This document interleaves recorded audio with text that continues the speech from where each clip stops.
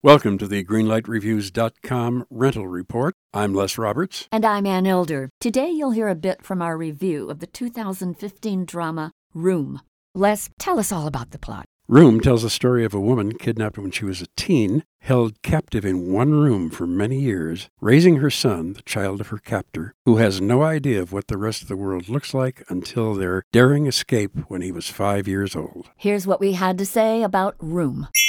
You cannot believe how wonderful these two actors are. I agree. When you watch this film, you will be amazed at how much these two people enjoy each other under the worst circumstances and keep each other with a will to live. Because of this extraordinary bonding, this relationship between Ma and Jack, the movie has a kind of inspiring life to it. Right. Yes, it's depressing, but Les, I thought this had such a message of hope and really showed what the human spirit can endure. Nobody keeps a dry eye at the last 2 minutes of this film. For me, Room is, in a word, inspiring. And I'm inspired to give it a green light. Well, I've got to give it a green light, if for no other reason than the two leading performers just knocked my socks off. Mm-hmm.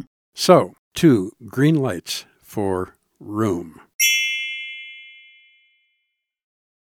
Mad Magazine. Advertising mascots. B-movie posters. And cartoons. Oh yeah, can't forget cartoons.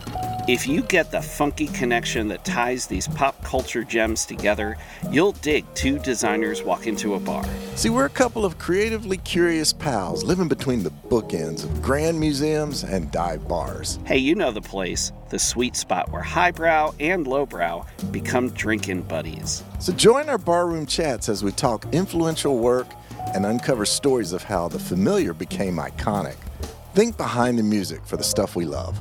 Check out our website at twodesignerswalkintoabar.com. And listen wherever you get your podcasts or visit evergreenpodcasts.com.